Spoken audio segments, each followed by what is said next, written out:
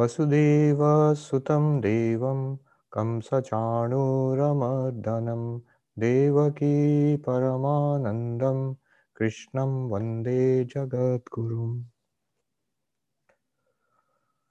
Okay.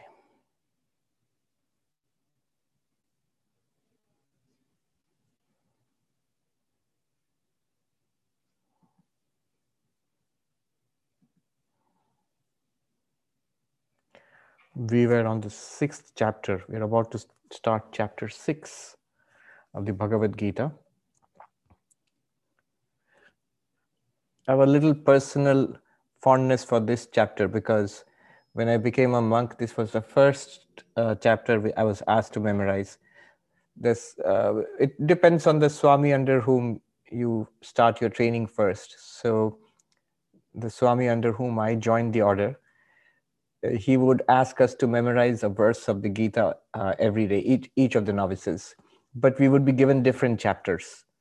And I don't know why he selected the way he did, but for me, he selected the 6th chapter, and I started with this. And this verse I memorized after joining the order was the first one we're going to do today.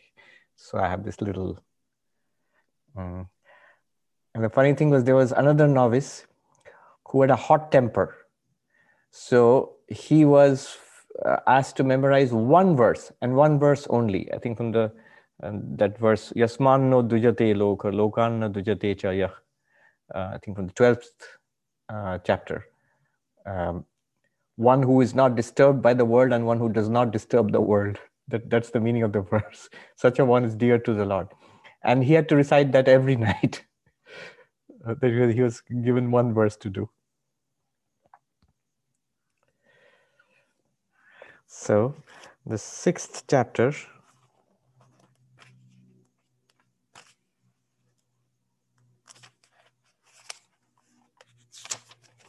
is on meditation. If we remember, chapter 5 ended with a couple of verses on meditation. We were told that on verse 27, 28, that you shut out the external world, control your breath, do pranayama, presumably sitting steady in a meditation posture, and then withdraw your senses from the external world, which just means don't pay attention to the external world. Shut down your senses as much as possible. And then with the breathing even, with the mind calm, then you focus on your object of meditation. And in this way attain samadhi, and such a one easily attains to moksha. So the introduction to meditation has been given, or an indication has been given that he's going to speak about meditation. Usually these chapters would start with a question from Arjuna, but you notice there is no question from Arjuna in this chapter. One reason could be that already Sri Krishna wanted to teach this. So he has introduced it in the earlier chapter and he continues what he started at the end of chapter 5. So chapter 6 is the chapter on meditation. Before we launch into it, a couple of observations. What meditation is and what it is not in Vedanta. Generally, meditation is for many, many things. And it's not wrong that meditation is for relaxation. It does relax a person. I mean, some of the most deepest, profound relaxation you can have is in the experience of yoga nidra. Those who practice hatha yoga, you have experienced yoga nidra. Extraordinary deep relaxation. It is good for combating anxiety. It is good for fighting against depression. It is good for fighting mood swings. It's good for boosting immunity in the body. From what I hear and what I've heard of medical literature, it's actually been studied. It's good for focus before examination. It's good for relaxation after examinations. So meditation is good. And it's a good tonic for the mind morning and evening. But all of that is not the concern of meditation proper. All these techniques of meditation which all the benefits I mentioned are true. They do give all these benefits. It's true. There's no doubt about it. But that's not the purpose of meditation. If you go to the manuals of meditation, the most ancient texts, like the Patanjali Yoga Sutras, which is the classic manual of meditation, the purpose was always spiritual. It was God realization, enlightenment, self-realization, whatever you call it, but spiritual. That was the purpose of meditation. And spiritual ultimately means liberation in the terms we are using in Vedanta.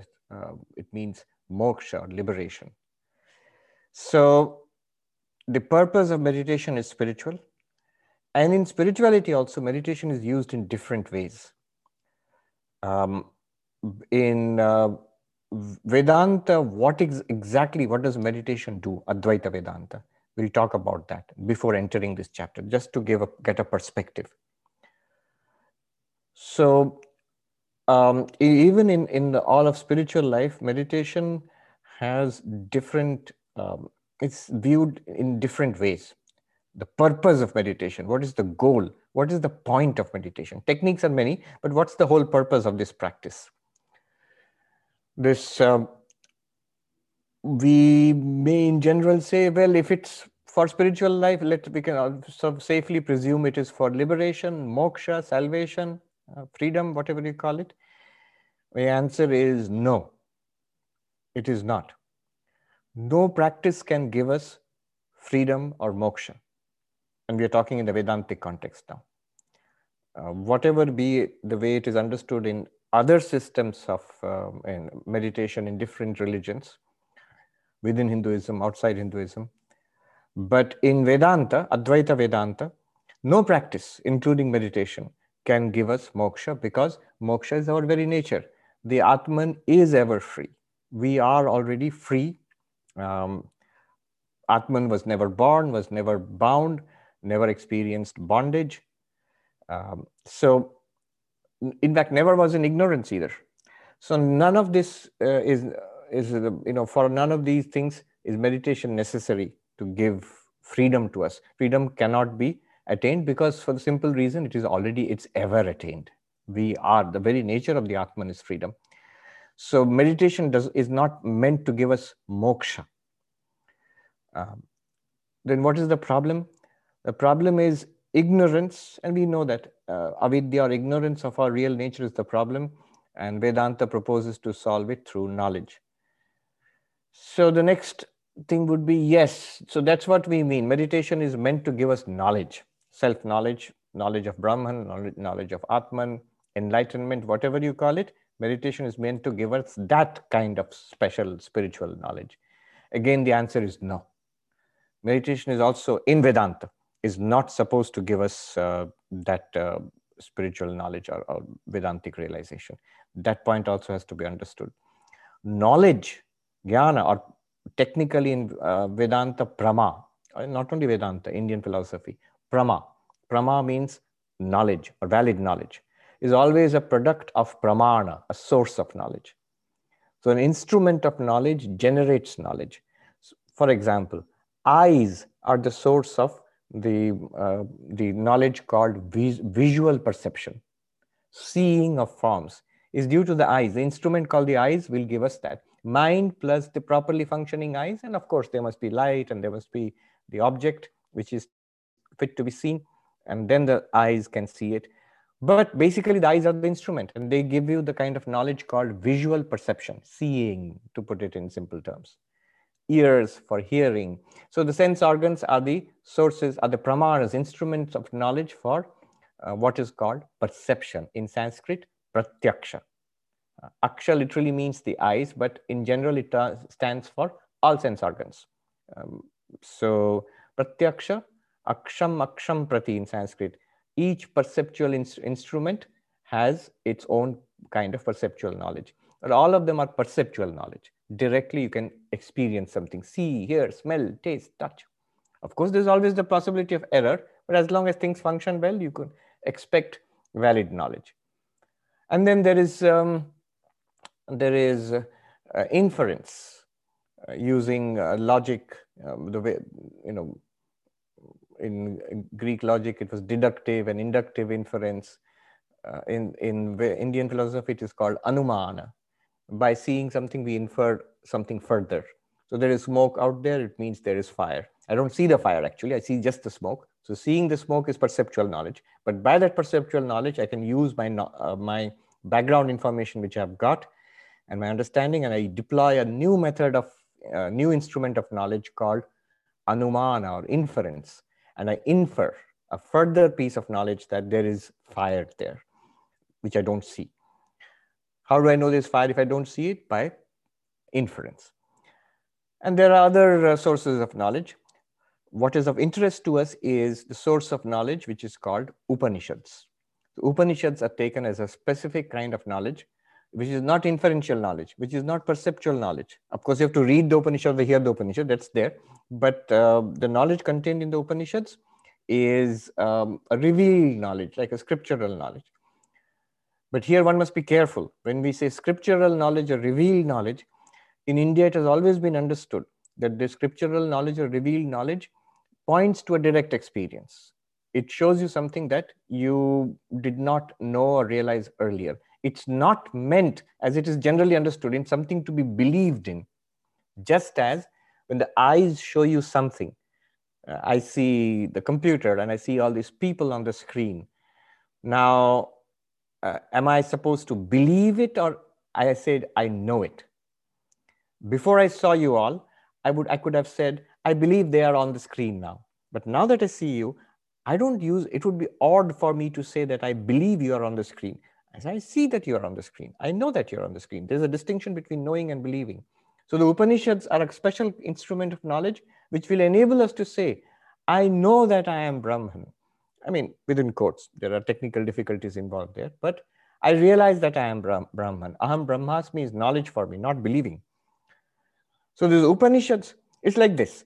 Eyes plus mind reveals to me forms. Ears plus mind reveals to me sound. Mind plus inference reveals to me the fire that is to be inferred by seeing the smoke. I'm just using an example. Inferential knowledge accounts for a vast amount of our knowledge. And there are other sources of knowledge in Vedanta, Advaita Vedanta. There is Upamana, there is Arthapatti, Anupalabdhi. I'm not going into those. But the primary source of knowledge which we are interested in is Upanishads, is called Shruti, the Vedic revelations. So mind plus what will reveal to me that I am Brahman? So mind plus Upanishads, not mind plus meditation, not mind plus puja, not mind plus japa, not mind plus belief, not mind plus Shirshashan or Surya Namaskar. No. No amount of religious rituals, no amount of secular work, no amount of physical exercises or breathing exercises or mental exercises will reveal to me that I am Brahman, because they are not meant to, they are not instruments of knowledge. This is, I'm telling you, the Vedantic framework. In Vedantic framework, Upanishads are regarded as the instrument of knowledge which reveals to me that I am Brahman. That's the purpose of the Upanishads. How do they reveal? So every instrument is a way of using it. Eyes have to be open. You have to pay attention to what the eyes are showing you, and you have to focus your eyes on what you. If you say, look here, there is this person, and if the person you're showing it to maybe a little kid doesn't look where you want the kid to look. So the kid has got eyes, but the kid won't see because the kid is looking somewhere else. So yeah, there's a way of deploying the instrument of knowledge. So the ways of seeing, of hearing. I was reading this story about a famous music composer. I forget the whole context, but the student writes that we were told to listen to this music teacher playing a certain piece on the piano, and then hearing the same piece played on a cassette tape in those days. That recording was made by one of the great virtuosos, like a grand maestro. And then the teacher said to the students, do you hear the difference? No, he's himself an expert. I mean, one of the top experts. I'm playing it to the best of my ability. And here is just a casual rendition by that legendary, piano maestro. Do you hear the difference? And then he says, if you do good, you can continue attending the class. If you do not, there are other honorable professions, like being a shoe shine or something, which is very, very contemptuous of of the shoe shine boy. But this is the way to deploy an instrument of knowledge. So much cultivation and refinement is necessary. So there is a way to deploy the instrument of knowledge called Upanishads. What is the way? The way we know is Shravana, Manana, Nididhyasana, is to systematically study the way the Upanishads and associated texts, think about it deeply, and then meditate about it. So knowledge is produced by instrument of knowledge. Meditation is not an instrument of knowledge. It is, if you noticed, I mentioned Shravana, Manana, and Nididhyasana, study, contemplation, meditation. So it's a part of the way of deploying the instrument of knowledge. The instrument of knowledge itself is Upanishads. And the way to deploy it is to study it and to grasp what it is saying. So meditation by itself does not give knowledge. So here you might notice it's a technical point, but it's important to notice. In the spiritual path which emphasizes meditation the most, which is Patanjali Yoga, there also, if you follow it closely, at no point does Patanjali say that meditation will give you liberation. Patanjali says that meditation will give you, what will give you liberation is the knowledge of the separation, of the distinction between consciousness and matter.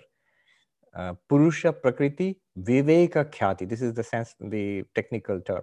Viveka Khyati means the illumination or the revelation of the distinction between consciousness and matter. You are consciousness.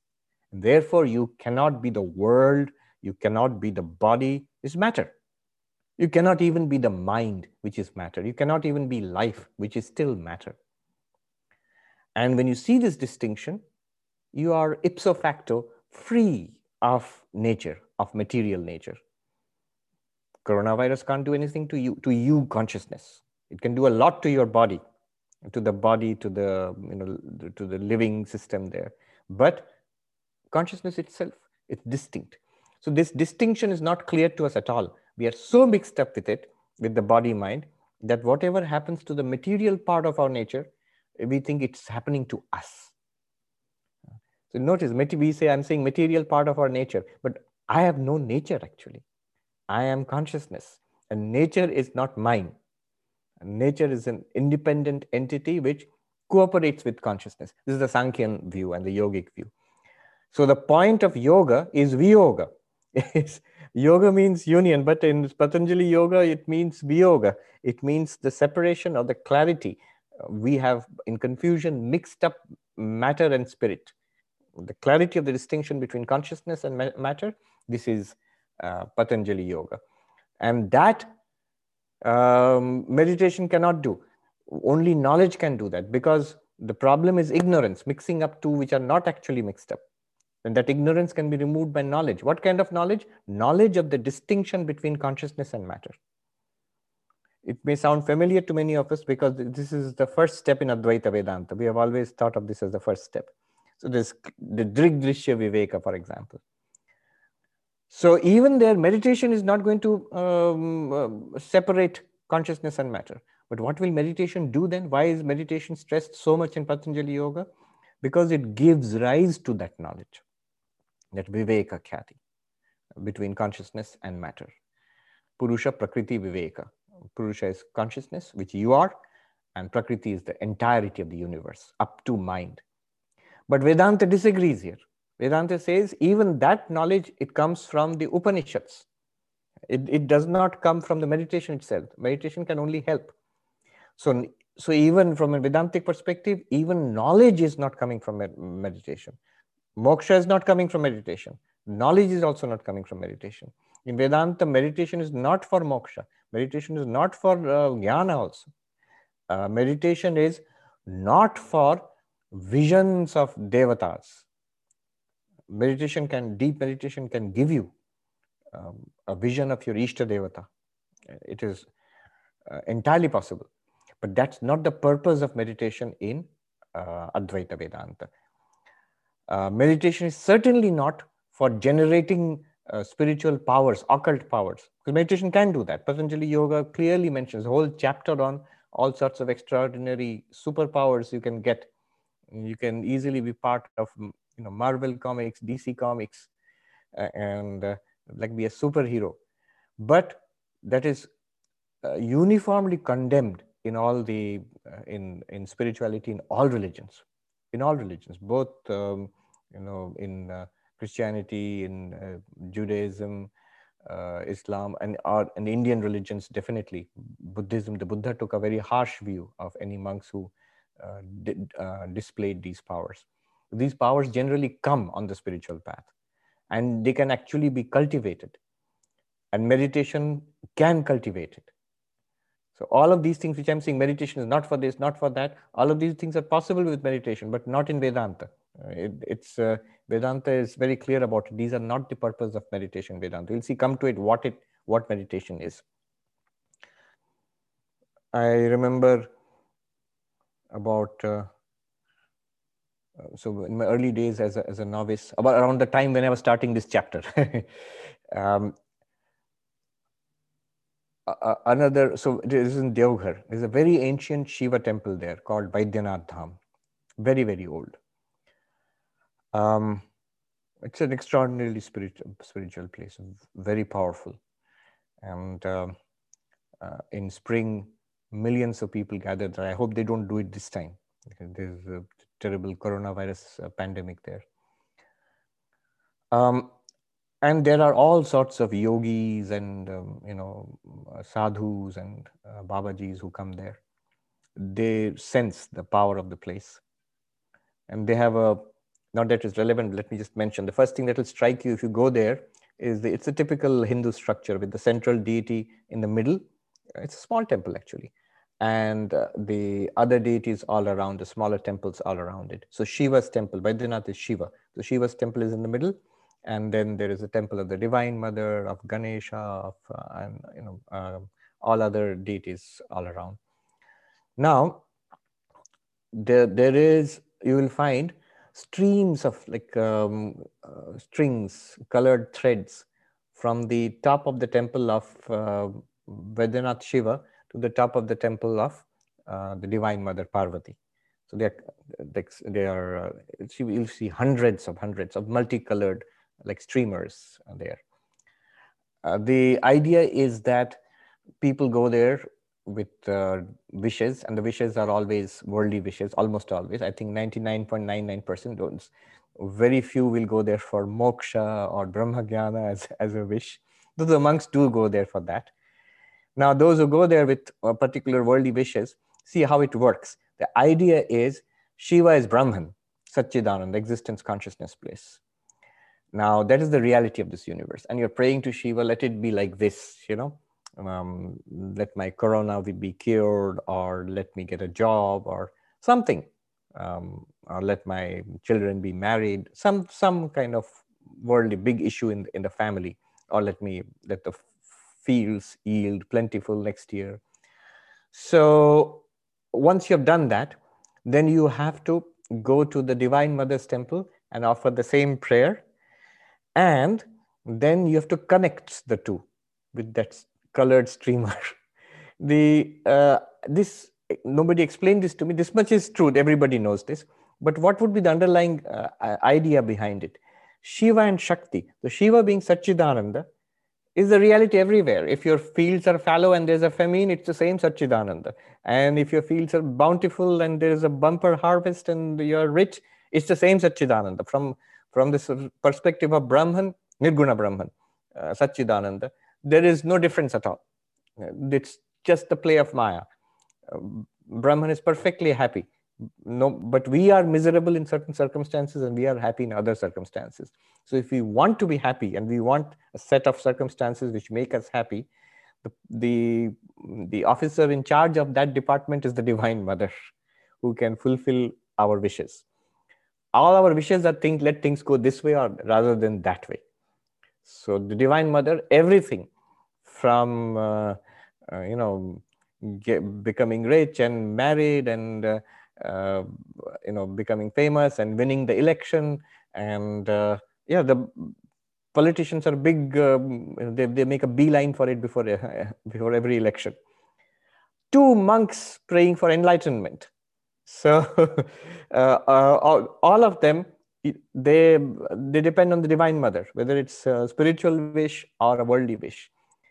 So you have to connect the Divine Mother to Shiva, because then it will be, Shiva will manifest through Maya in the way you want it to happen. That's the idea, basic idea. I think that's just sort of the paradigm. And there's a cute ending to that story, that if and when your wishes are fulfilled, you come back to the temple, and one day, someday in your life, or even sometimes people pass it down to the children or grandchildren to come back and untie one of those streamers where you're connected. So nowadays it might be Wi-Fi, but in those days you had to have like a cable connection between the Divine Mother and Shiva. And there is a dedicated family of priests. Not everybody can climb the temple. So there's a dedicated family of priests for hundreds of years, only the boys of that family are allowed to climb on the temple. And they're incredible. They climb up the sheer walls. The walls of the temple are like this. I mean, they just hold chains and they literally run up vertically like this. And they connect the streamers from one temple to the other, and they'll run across the courtyard to the Divine Mother's temple, and then they connect it there. Now, in this comes a wild variety of spiritual practitioners. So my story is a long-winded story, but the point of this is, once came a brahmachari, a very extraordinary brahmachari. He was a part of our order at one time, but he left. And he had come there to practice meditation. And he used to come to our ashram, which was near the temple. So we were quite impressed by him because he was so austere. And he spent all his hours in the temple meditating. He was extraordinarily looking also. I think he was around 7 feet tall. He towered above the rest of us. He was skinny, tall, and rather formidable looking. He hardly spoke. He had wild, long hair, and you could see him. I mean, he looked like one of those deities sitting there. He would sit in the corner, and all day long he would meditate whenever we went. And he would come to our ashram sometimes. One day, we heard our head, the Swami, under whom we had joined. I heard him scolding this brahmachari fiercely. I never heard the Swami raise his voice, and he was literally shouting at him. And then I saw this brahmachari striding out, and he was in tears, and he left, and I never saw him again. Later, I asked the Swami, what happened? It seemed that this brahmachari had been practicing. He was convinced that there's some specific powers he wanted to develop, and he had been doing that, and he finally could perform certain miraculous acts. I don't know whether it's levitation or mind reading or what. And in delight, he came to the Swami, thinking the Swami would be happy with him, and he demonstrated it. And the Swami scolded him so harshly that the brahmachari left in tears. So anyway, the long and short of it, meditation in Vedanta is not meant for acquisition of those powers. People might be mistaken. There are many, many monks who do that. Even the Kumbh Mela and all, you come across these monks who seem to be doing lots of meditation, but they're doing it to acquire certain powers. I remember meeting someone who straight away read my mind. And I asked him, what does your guru say about these powers? And he smiled and said, guru says they are nonsense. But he could, I mean, to convince myself, I asked him what's on my mind right now. And he told me. So these powers are there, but they come in spiritual life, they come. But meditation is not meant for that. But meditation will generate those powers. Why I'm going on and on is I've come across these several times in my life.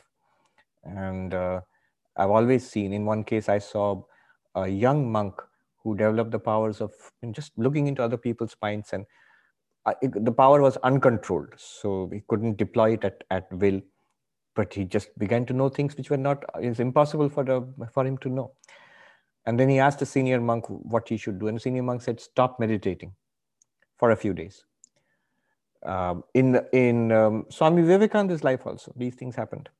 And in so many such cases, so many cases. So I guess it's almost impossible to, like disbelieve these things. I don't think they're supernatural. I think they are natural, just that our definition of nature is still not wide enough. Then what is meditation for? So by all of this, one might think that so that I don't need to meditate. No, we need to meditate. All this discussion is just technical, philosophical, to be philosophically accurate. If you're meditating, and I'm sure most of you are, I am too, and we are supposed to continue that, regardless of what philosophical niceties are raised. Or so, what is Vedanta? What is meditation meant for in Vedanta? Two things. In Advaita Vedanta, meditation does two things. One is preliminary, one is advanced. Preliminary and advanced. What is preliminary? We have already done this. When we study Vedanta, we hear about the fourfold qualifications. Viveka, Vairagya, Shat Sampatti, Mumukshutvam. The discernment between eternal and non-eternal, dispassion for the non-eternal, the six disciplines, and intense desire to be free. In the six disciplines, one of them is samadhana, focus, staying with something, settledness. Literally, samadhana means samadhi, being absorbed in meditation.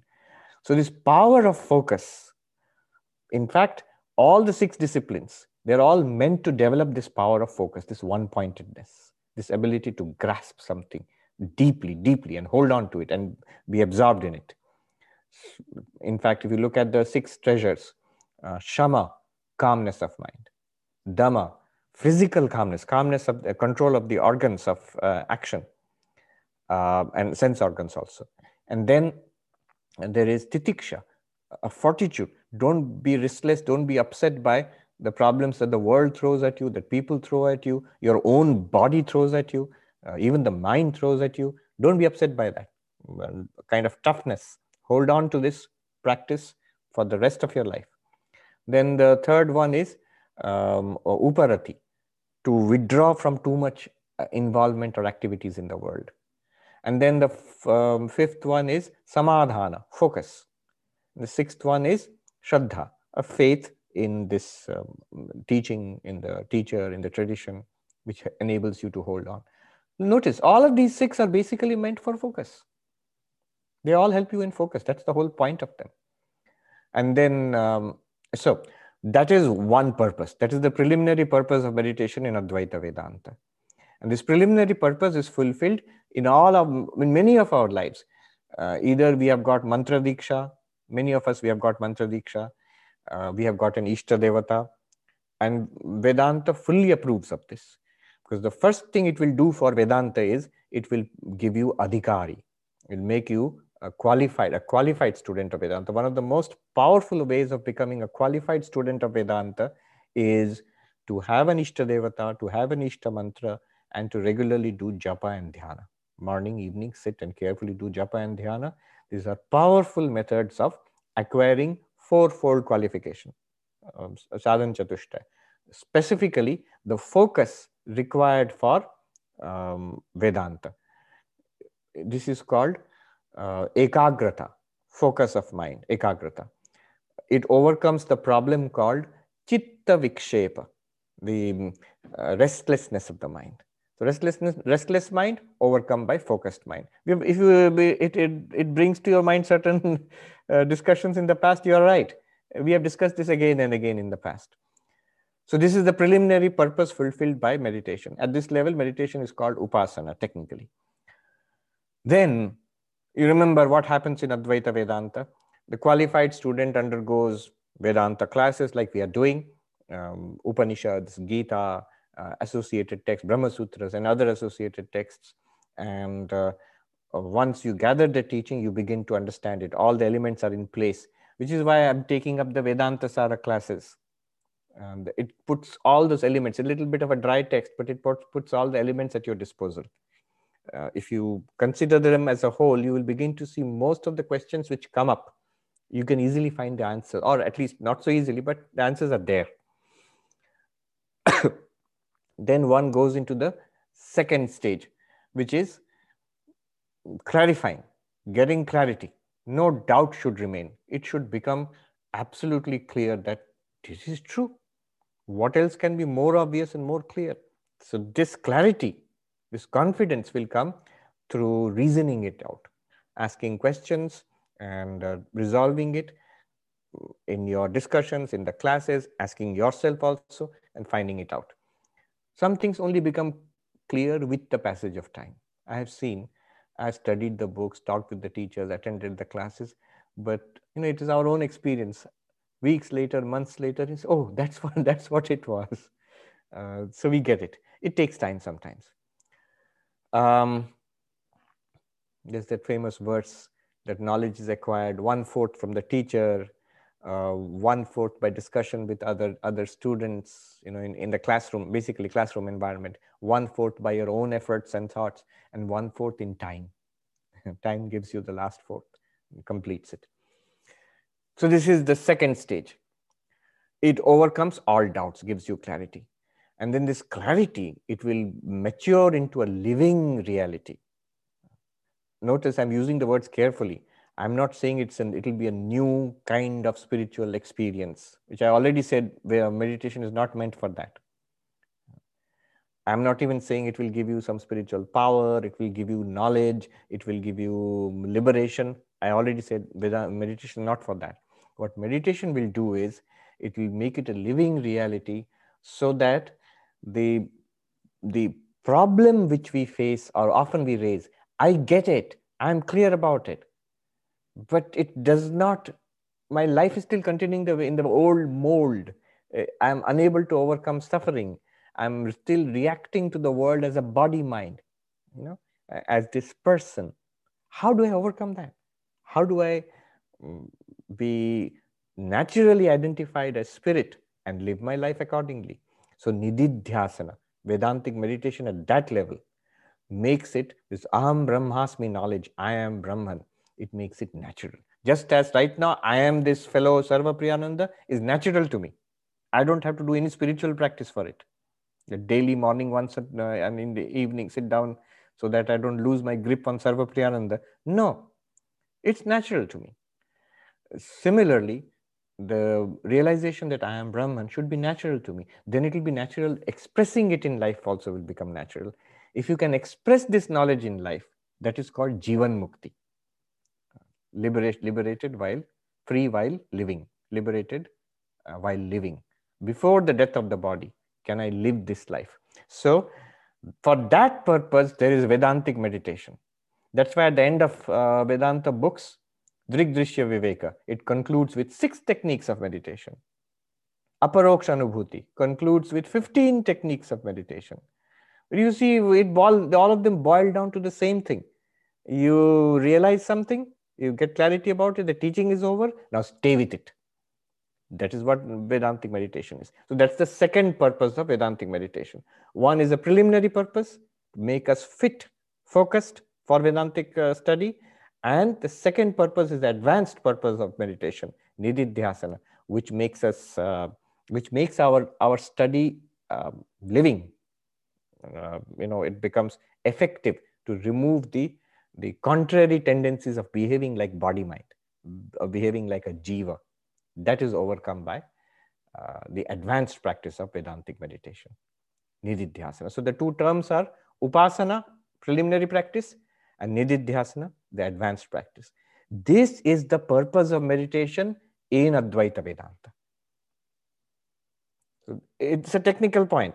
If you say that, oh, fine, I get it, but in Hindi they say, "Moti baat bolo." Tell us the general conclusion. What's the point?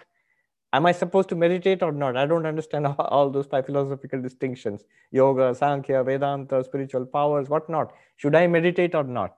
Answer is, of course, one should. Definitely one should meditate. One good way of solving these problems is looking at the lives of people you consider to be spiritually advanced. Do they meditate or not? Certainly they do. Almost always you will see they are very meditative people. Even after full enlightenment, Buddha, all his life, he meditated. He had this pattern of engagement and withdrawal.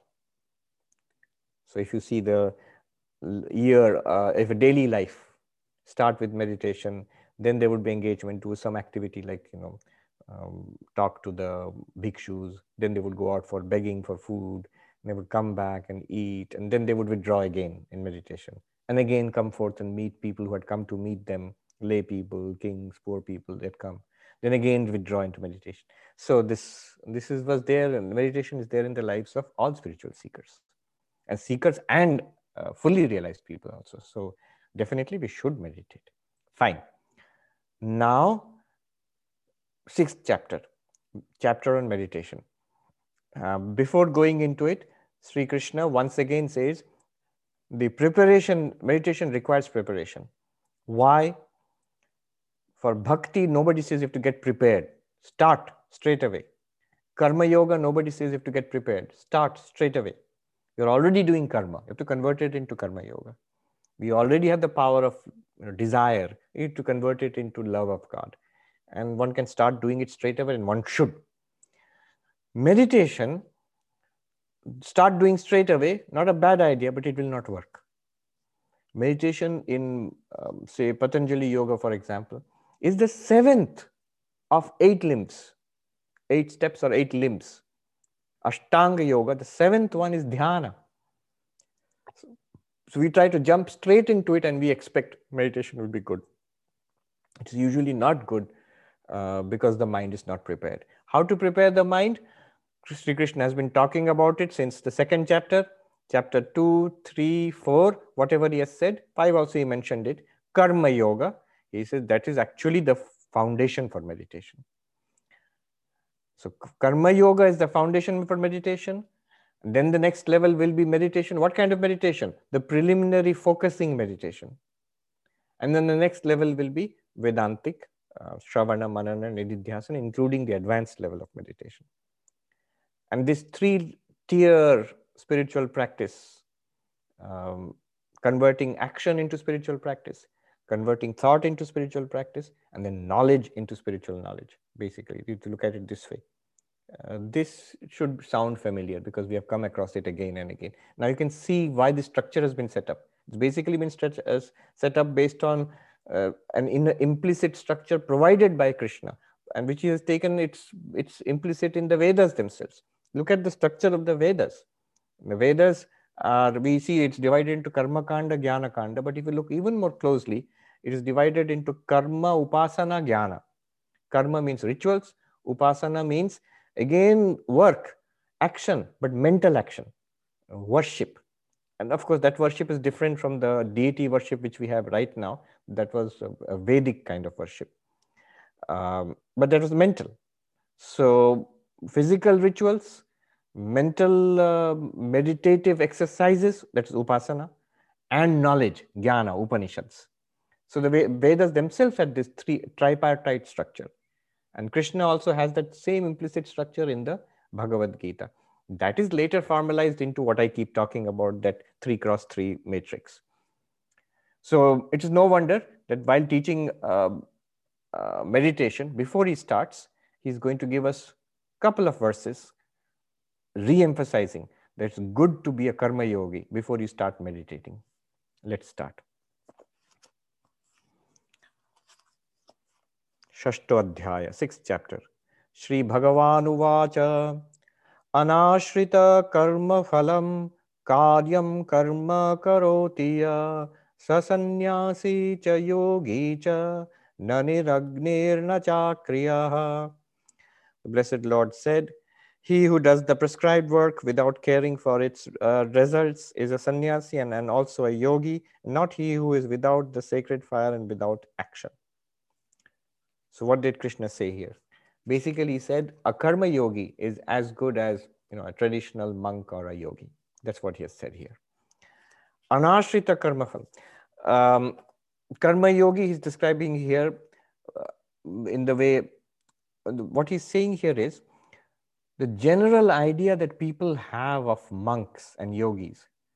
A monk is somebody, just you see the picture, the immediate picture that comes, especially if you're from India, is somebody who has walked off into the forest or the mountains, who wears a particular kind of dress and usually has either lots of long hair and dreadlocks or no hair at all, or and has no job, has given up his job, no house, and no relatives, no possessions.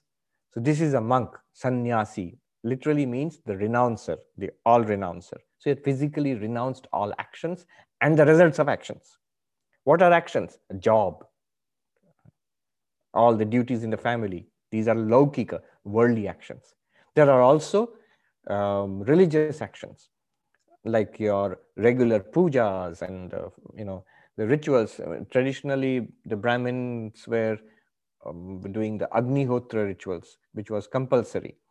So that's what would have been meant here actually when Krishna said this niragni, without the sacred fire. What he's indicating is, which was something prevalent and absolutely common throughout society at that time. You had worldly duties, like Arjuna would have had worldly duties, as an administrator, as a general, and as a family man. Also, some religious duties, scriptural duties, which would include the fire sacrifice and things like that, and daily oblations to the sacred fire. So that's the fire he mentions here. As a monk, you give up all this. You don't have a family, you don't hold a job, and you don't have that sacred fire.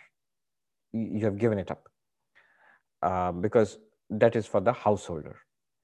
Now, you don't have the results of that also. The structure is very elegant. What are the results of that?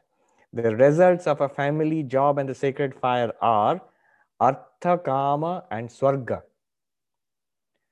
In this life, you will get material wealth and prosperity and children and a family and progeny to continue your family line. And after death, you go to heaven because you have accumulated enough good karma through that performances of the rituals. So those will propel you to heaven after death. All of that you give up when you become a seeker of enlightenment, which, by the way, you have sort of signed up for. So you are giving up all the goodies. Now, all of that, and why would one give up that? Because ultimately they all are temporary and they do not lead to any kind of permanent happiness or satisfaction. One sees through all of that, and one seeks the infinite, the release from this cycle. So if you give up a job, if you give up a family, and if you give up the sacred fire, you're not going to get money and a house and children and wife and husband and heaven after death. All of that is gone. So that is the sign of a traditional monk. And what is the sign of a yogi? A yogi is somebody who sits in meditation, and the general idea is who's very calm, and the mind is in, who's doing yoga, meditation, basically, a peaceful mind. And here Krishna says the person who is actually doing all that, who is in the middle of family life and holding a job and maintaining a sacred fire and even fighting a battle and having a family, is a sannyasi and a yogi. How you can see the paradoxical nature of the statement now, how startling it appears. So when you see the context, you see how great it is, that even as literature, how great it is. It starts with a bang, which is something that Arjuna, it's absolutely paradoxical for Arjuna. How is that possible? This is completely contradicts what we think of as a sannyasi and as a yogi. How can you be in the midst of all of this and be a sannyasi? You have not given up. He says, no, anashrita karma phalam, without desire for the results of these activities, not motivated by the desire for the results of these activities, whether it is the scriptural activities or your worldly activities, where you can still do your job and be in the midst of family and do even rituals. even regular religious rituals. You can do all of that. But your purpose is no longer the same as other people around you. Other people around you are doing it for worldly gains and other worldly gains, and that's the whole purpose of it. There's nothing more to it for them. So like the millions who go to the Baidyanath Dham temple and put up those colored streamers, 99.9% of them are going there for this only, for things of this world or things of the next world. That's it. But you are that 0.001%. You are still there and you're still doing those activities. But now you are doing it for the purification of the mind so that you're ready for the next level in spiritual life, which is meditation, which I'm going to teach you. And if you do it, if you stay there and you do it, you gain the qualification for Vedanta and you are as good as a monk and a yogi. So Arjuna could explain. We are also a little curious. Yeah, I understand you're advertising karma yoga. That's great. But aren't you overreaching yourself? How is this person the same as a sannyasi? Sannyasi has given up. This person is actually doing those things. Is actually earning money in a job, in a family, and even doing the sacred fire rituals or whatever. How? So he says, the essence of giving up is giving up the motive behind that. The motive, the monk gives up the actual action and the desire behind it. The desire behind it is to enjoy worldly pleasures and go to heaven after that. The monk has given up that. That's the essence of giving up in being a monk. And therefore, the monk has also given up the activities themselves. They've given up the activities, given up the relationships, given up the possessions, and given up the desire behind those possessions. If the monk has not given up the desire and has given up the external things only, then he's not truly a monk. He's asking for serious trouble because the desires are still in the mind. If you give up those desires and you can remain there, you are as good as a monk. Sannyasa, sannyasi, because the sannyasi is the one who has given up the desire for the results, the worldly and otherworldly results. So when am I getting all these explanations? Shankaracharya, he explains all this very nicely. How is he equal to a yogi? Because what is the distinguishing characteristic of a yogi? What comes to your mind? A peaceful person sitting in meditation. So this person has given up the source of restlessness. Vikshepa hetu, Shankaracharya says. Chitta vikshepa hetu. The source of restlessness of the mind is desire. You have given up this worldly pursuit, the desire of worldly goals, and you're doing your duty in the world. In that case, your mind will not be restless. It will not be elated with one or two success, a couple of good words, a little bit of praise. It will not be depressed by a couple of failures. You're not doing it for success and failure in the world. You're not desperate for success in the world. You're not terribly scared of failure in the world. All you want is the pure, calm, strong, even mind, which will be very useful for meditation. In that case, whatever you're doing in the world, it will help you. I remember in our order, whenever we grumble, younger monks may grumble to senior monks, this is bad, maybe the food is bad, or there's this classic story of, a monk who went to a monastery and joined, and it was a medieval European monastery where you're not allowed to speak, Trappist probably, and you're allowed to speak only one word in 10 years or something like that, or 5 years. So after 5 years, this monk, he had earned his right to speak one word. So he went to the head of the monastery and he said, bed. That's it. He can't say anything more. And then 5 years later, he comes and says, hard. Bed is hard. Then he goes back. 15 years later, he has passed, and then he says, food. 5 more years passed. 20 years in monastic life. He comes back and he says, cold. So bed is hard, food is cold. Okay, we've got the facts now.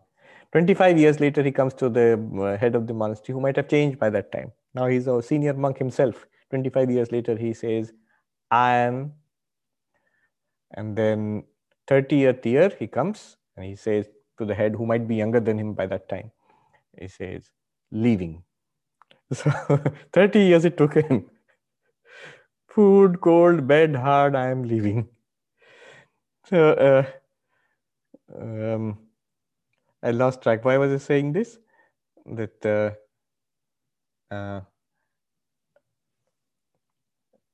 because of this, it'll come back to me. There's a problem with telling too many stories. Chitta vikshepa hetu. Yeah. So I was saying that thank you. You're asking for trouble. If desires are there in the mind, this is asking for trouble. What will happen is we will become some monk, and then these problems are there in the mind, and then how will the monk meditate?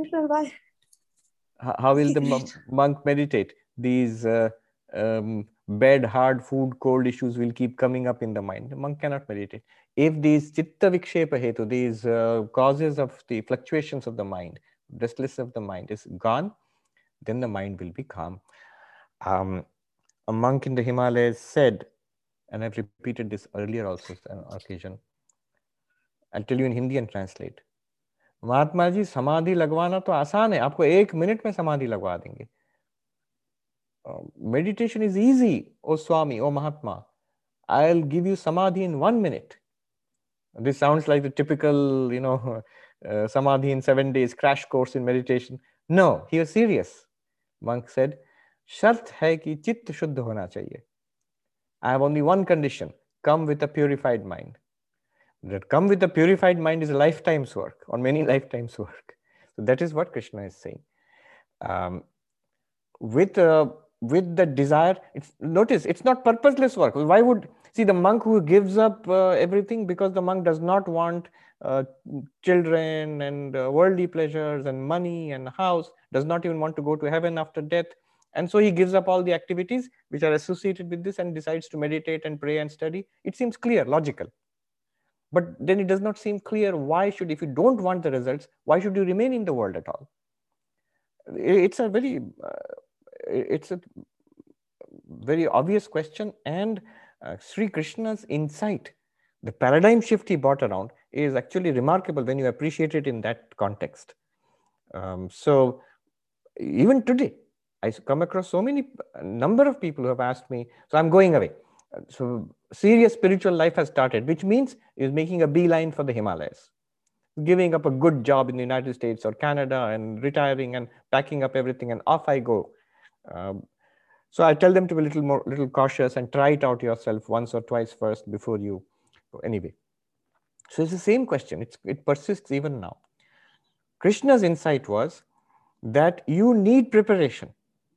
Even to genuinely give up and be a monk like that, it's not at all that easy. You need preparation. I see that how things have been made easier for novices to have ashrams, to replace the samsara with karma yoga. Exactly what Krishna has suggested. The moment I enter, my idea also was when I entered the monastery that I will meditate and pray and study Vedanta, and I will become illumined and enlightened. So sort of some kind of vague idea was there like that. And what I was made to do was just the opposite. Lots and lots of work. And when you would complain to the senior monks, there's too much work and not enough time to meditate, the answer would be good. Good.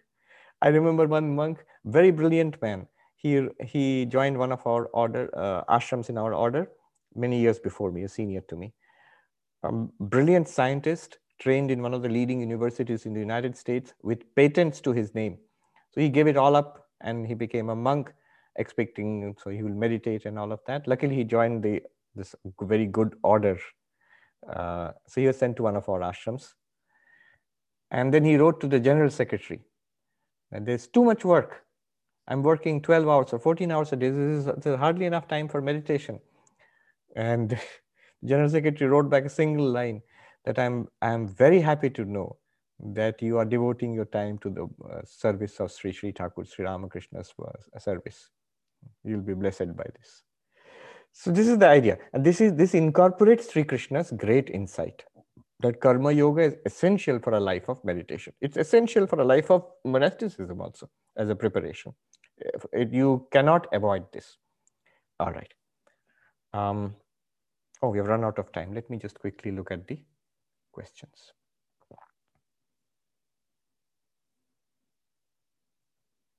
Wikipedia. Oh, Abhijit has shared a picture from Baba Dham. Rick Archer says, if Siddhis are verboten, why does Patanjali devote one chapter of a 4-chapter book to them? True. Now, Patanjali himself warns against the Siddhis. He says it's only if you can go beyond them, if you can reject them, then the higher samadhis are open to you. Maybe because the Patanjali Yoga Sutra is a sort of very accurate phenomenological description of the path of meditation, of the higher experiences possible in finer states of the mind, which would include a lot of these experiences.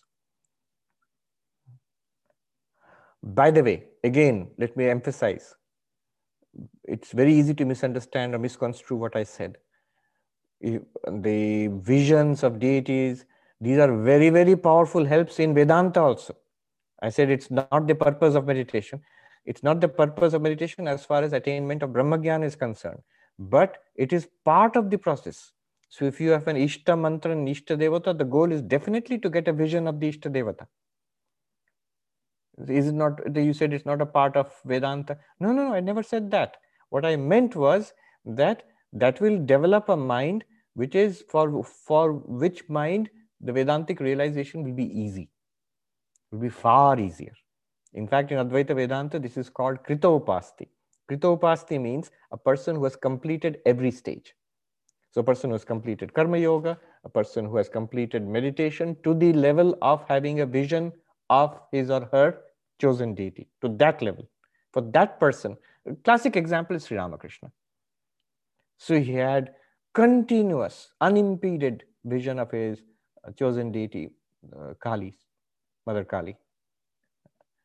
And from there, it took him just one effort to attain Nirvikalpa Samadhi. It was like smooth for him to realize that I am Brahman. So that's, of course, an extreme demonstration of a Kritopasti. He always said that you need to do only 1/16 of what I have done.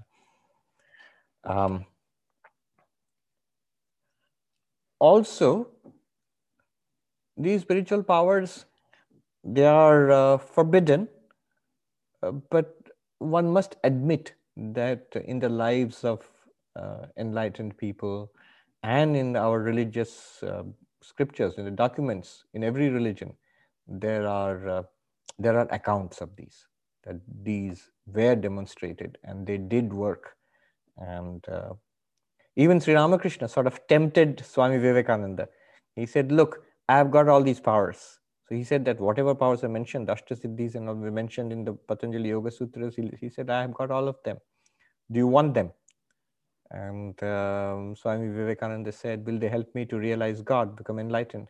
He said, no, but after you do, notice the connection between what I said at the beginning, that it's not the purpose of meditation to give you these powers.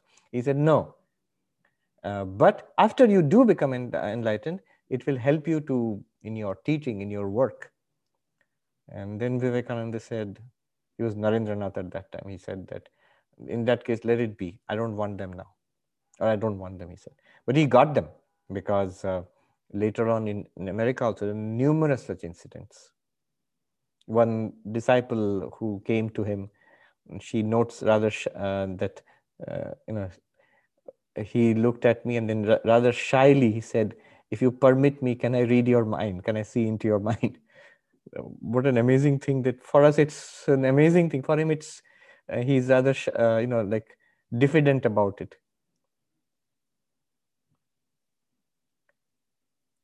I have myself met a number of people, monks and non-monks, who definitely had some of these powers.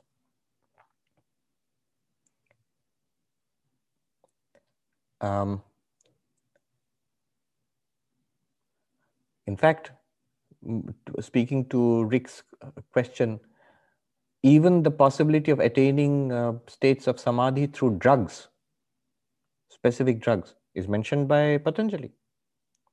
This was a bone of contention between the early movement of the LSD movement and all, when Aldous Huxley and Timothy Leary and Ramdas, not Ramdas himself, but Timothy Leary definitely, and Aldous Huxley against Swami Prabhavanandaji in Hollywood. Prabhavanandaji took the orthodox stance that don't try these things. And yet it's mentioned in the Patanjali Yoga Sutras, which I think Aldous Huxley and Swami Prabhavanandaji translated together. In fact, recently, in a conversation organized by the Harvard Bookstore, Professor Christoph Koch, he has been trying out those the psilocybin, yeah, and he also mentioned that these things are these are ways of attaining higher states, which are mentioned in texts, and he himself talked about a number of experiences which he himself had. So yes, it's mentioned, and also it's privated in the sense, in the same breath, that this is not the way to attain sustainable spiritual development. So sustainable is the key word there. Then Krishnamurti says, Krishnamurti Vishwanathan says, according to our Advaita framework, Shruti Pramana is essential for removal of ignorance, deployed through Shravanam, Manana, Nididhyasana. Correct. In the case of an example like Ramana Maharshi seemed to have received this knowledge without the Shruti. Is there a way to fit that into framework? Any number of ways people try to fit it into the framework, like he must have done all that in his past life. It just it bloomed or blossomed in this life. Who knows?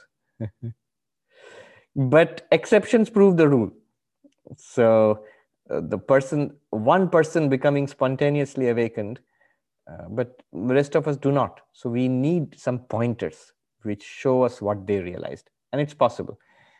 And I do believe there are people, more and more people, who have got that awakening, including some who get it spontaneously. You cannot totally dismiss,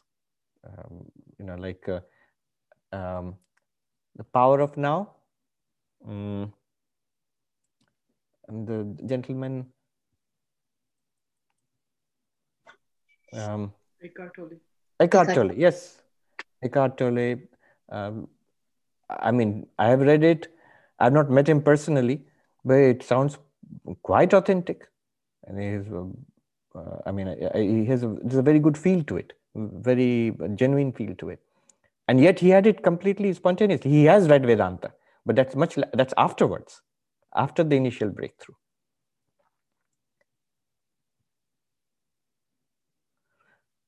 Sri Ramakrishna, his initial ecstasies were spontaneous as a child. Then Gloria says, is it possible to renounce worldly desires through an act of self-will? It seems impossible to me. Renounce means make up your mind. And if you are saying that it seems impossible, no, it isn't. You have done it. All of us have done it. You're saying that no, but the desires are still there. That's a different thing. The vasanas, the conditioning of the mind, is a material thing, a physical thing. It's like a recording in our samskaras, in our subtle body. That will not go away immediately. That's why karma yoga is necessary. But the renunciation is an act of, is a decision, is a clear, serious decision that God realization is my goal. Satisfaction, joy, happiness, lasting peace, bliss, overcoming suffering, that's the general definition of the goal of all living beings. From the person who's running after money to the person who's running after nirvana. All of us are chasing the same thing. But some are doing it more wisely than the others. So why should it be impossible? We are doing it all the time. We are going from one level of understanding to a deeper level or a higher level of understanding throughout our lives. I thought my happiness would be complete if I got that remote controlled car when I was a little kid. Nothing else would be needed to add to my happiness. But I understood very soon that no, I need those Superman and Batman comics.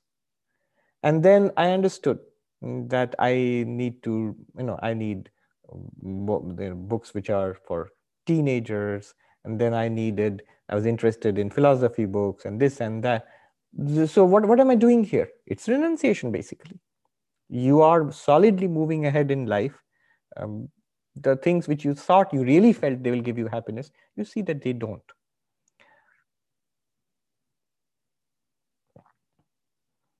Will it remove all the traces of desires? Not so fast. It will take time.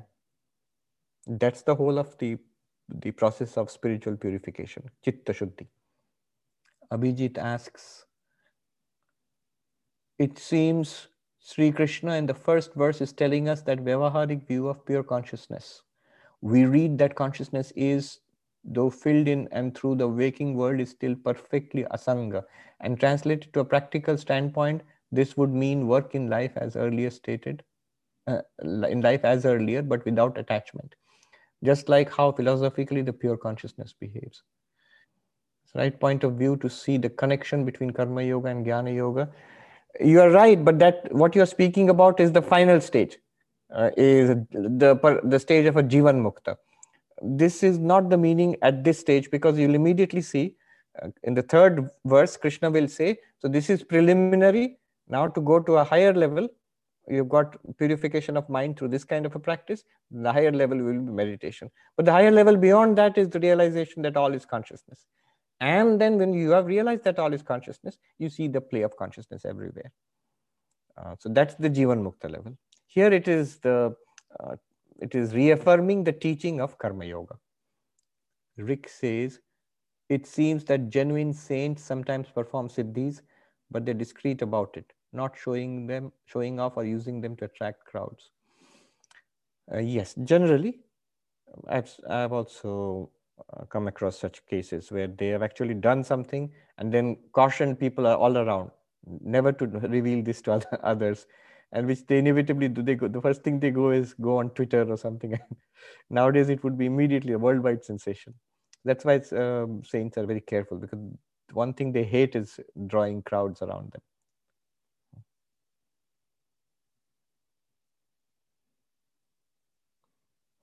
I once had a very senior monk. He's passed away, so I'm going to do the same thing of broadcasting something he told me never to talk about. But he's gone now. So he told me about how he actually had a vision of Sri Ramakrishna. And, and it affects when you hear it from somebody who has genuinely had such an experience. Even when he tells you, it creates such an impact on your mind. Let's see that. Even now I remember it so clearly. I can see the Swami standing there, the room, the look in his eyes when he told me. And it was a very old Swami. And so when I walked out of the room, he came to the door again, got up from the bed, and he came, walked to the door carefully, and again called me back, and he said, don't tell anybody. So this is the first time I'm telling people. But of course, I'm not giving any details. Om Shanti Shanti Shanti Hari Om Tat Sat Shri Ram Krishna Arpanamastu.